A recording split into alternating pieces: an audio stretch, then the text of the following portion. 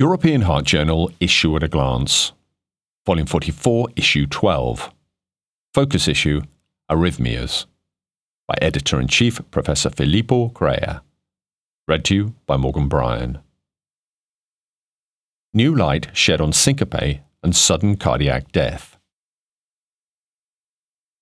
This focus issue on arrhythmias contains a state-of-the-art review article entitled Post-Operative Atrial Fibrillation, From Mechanics to Treatment, by Mario Gaudino from the Weill Cornell Medicine in New York City, New York, USA.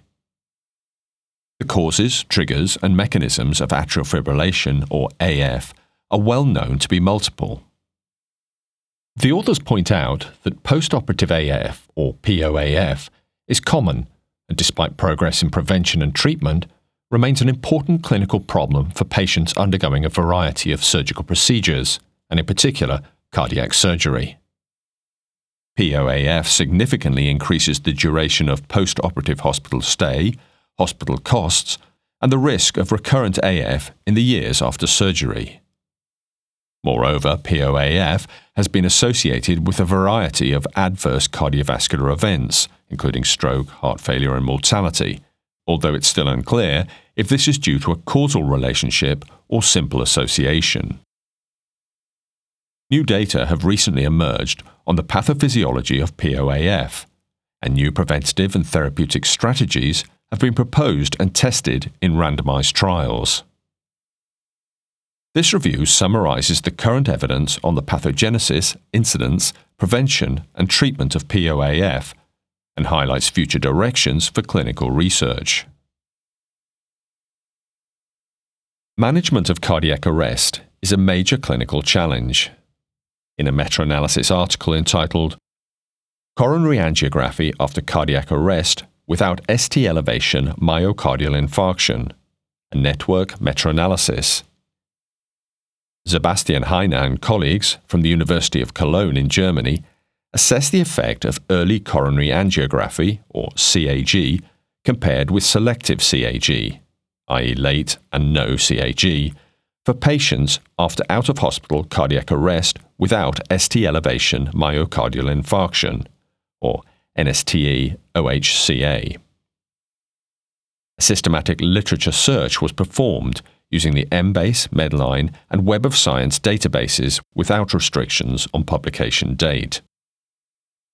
Randomized controlled trials, or RCTs, and non-randomized studies, or NRSs, comparing the effects of early CAG with selective CAG after NSTE-OHCA on survival and/or neurological outcomes, were included. Meta-analyses were performed based on a random effects model. Meta-analyses showed a statistically significant increase in survival after early CAG compared with selective CAG in the overall analysis. Odds ratio, or OR, 1.40, p being less than 0.01. This effect was lost in the subgroup analysis of RCTs, OR 0.89, p equaling 0.29. Furthermore, random effects model network meta-analysis of NRSs based on a Bayesian method showed statistically significant increased survival after late compared with early CAG, OR 4.20. Heine et al. Conclude that previously reported superiority of early CAG after NSTE-OHCA is based on NRSs at high risk of selection and survivorship bias. The meta-analysis of RCTs does not support routinely performing early CAG after NSTE-OHCA. The contribution is accompanied by an editorial by Holger Thiele, Anna Freund, and Stefan Desch from the Heart Center Leipzig at University of Leipzig and Leipzig Heart Institute in Germany. Thiele and colleagues conclude that we should also address the question of future distribution of financial resources in OHCA research. The pre-hospital phase of OHCA is frequently decisive in determining outcomes. Scientific and clinical advances in this field might overall exert a much higher impact on outcome compared with in-hospital measures. This discussion might be further reinforced in that we seem to be faced with changing patient characteristics in OHCA increasingly frequently towards non-coronary causes. Cardiac conduction disease can lead to syncope, heart failure, and death, while predictors are poorly known. In a clinical research article entitled Lifestyle Habits Associated with Cardiac Conduction Disease, Emily Fremont-Muller and colleagues from the University of California, San Francisco in California, USA, utilized data from the Cardiovascular Health Study, a population-based cohort study of adults greater than or equal to 65 years, with annual 12 lead electrocardiograms, or ECGs, obtained over 10 years, to examine relationships between baseline characteristics, including lifestyle habits, and conduction disease. Of 5,050 participants, mean age 73 plus or minus 6 years, 52% women, prevalent conduction disease included 257 with first-degree atrioventricular block, 99 with left anterior fascicular block, 9 with left posterior fascicular block, 193 with right bundle branch block, or BBB, 76 with left BBB, and 102 with intraventricular block at baseline. After multivariable adjustment, older age, male sex, a larger body mass index, or BMI, hypertension, and coronary heart disease were associated with a higher prevalence of conduction disease, whereas white race and more physical activity were associated with a lower prevalence. Over a median follow-up of 7 years, interquartile range 1 to 9 years, 1,036 developed incident conduction disease.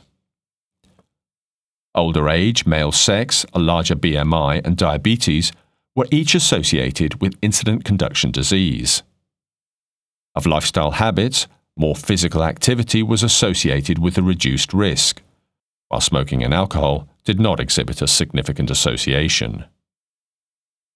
The authors conclude that while some difficult-to-control comorbidities were associated with conduction disease as expected, a readily modifiable lifestyle factor, physical activity, is associated with a lower risk.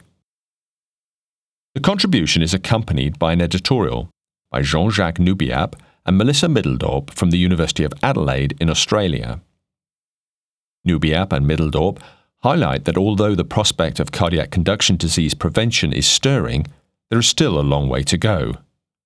First, further studies are needed to better investigate the association between lifestyle behaviors, socio-demographic, environmental and clinical factors, and incident conduction disease. Such studies should be more representative of the general population and ethnically diverse, and better reflect the dynamic interactions between potential risk factors and the outcome of incident conduction disease.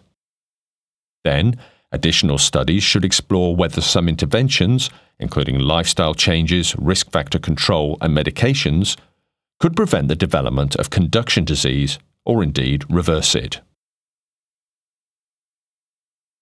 Syncope is a common and clinically challenging condition. In a clinical research article entitled Genetic Variants Associated with Syncope Implicate Neural and Autonomic Processes, Hilda Ægisdóttir and colleagues from the University of Iceland in Reykjavik, Iceland, note that this genome-wide association meta-analysis included approximately 56,000 syncope cases and 890,790 controls from Decode Genetics, Iceland, UK Biobank, United Kingdom, and Copenhagen Hospital Biobank Cardiovascular Study, Danish Blood Donor Study, Denmark, with a follow-up assessment of variants in 22,412 cases and 286,003 controls from Intermountain, Utah, USA, and FinGen, Finland. The study yielded 18 independent syncope variants, 17 of which were novel. One of the variants, P.SER140THR in PTPRN2, affected syncope only when maternally inherited. Another variant associated with a vasovagal reaction during blood donation and 5 others with heart rate and/or blood pressure regulation with variable directions of effects. None of the 18 associations could be attributed to cardiovascular or other disorders. Annotation regarding regulatory elements indicated that the syncope variants were preferentially located in neural-specific regulatory regions. Mendelian randomization analysis supported a causal effect of coronary artery disease on syncope. A polygenic score, or PGS, for syncope captured genetic correlation with cardiovascular disorders, diabetes, depression, and shortened lifespan.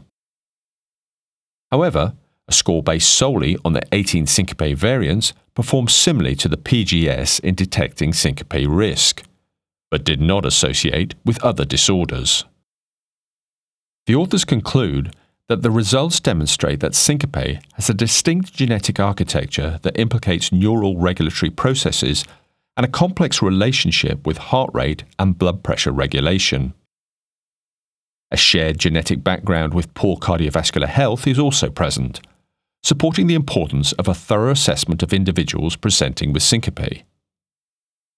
This manuscript is accompanied by an editorial by Robert Sheldon from the University of Calgary in Canada and Brenda Geyrul from the University of Würzburg in Germany. The authors conclude that strong features of the study by Hilda Eigesdotter et al. Include very large populations and sophisticated analyses. They have detected numerous interesting genomic loci that will raise hypotheses for some time to come, and they may have provided a genetic key to vasovagal syncope.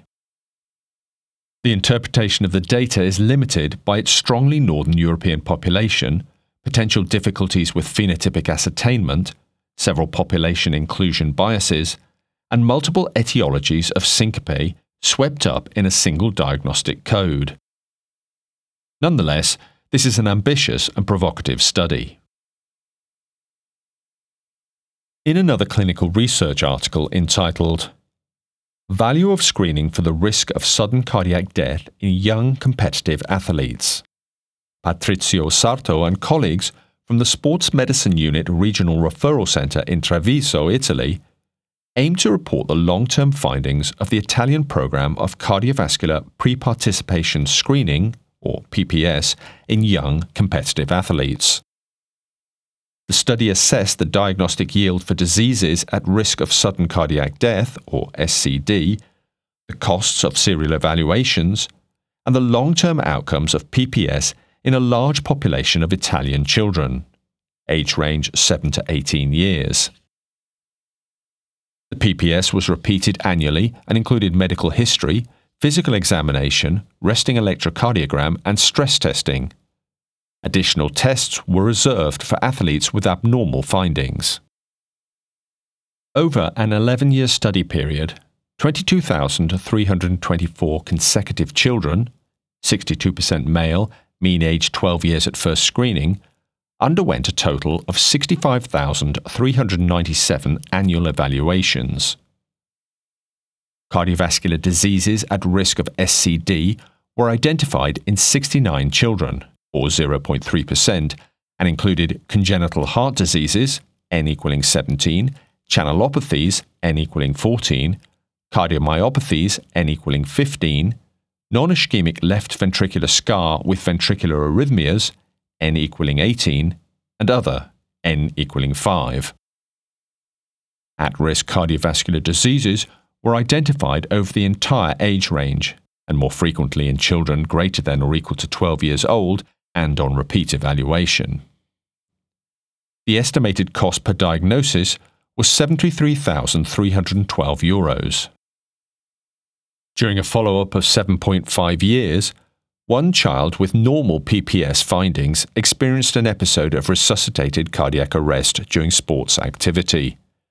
Event rate of 0.6 per 100,000 athletes per year.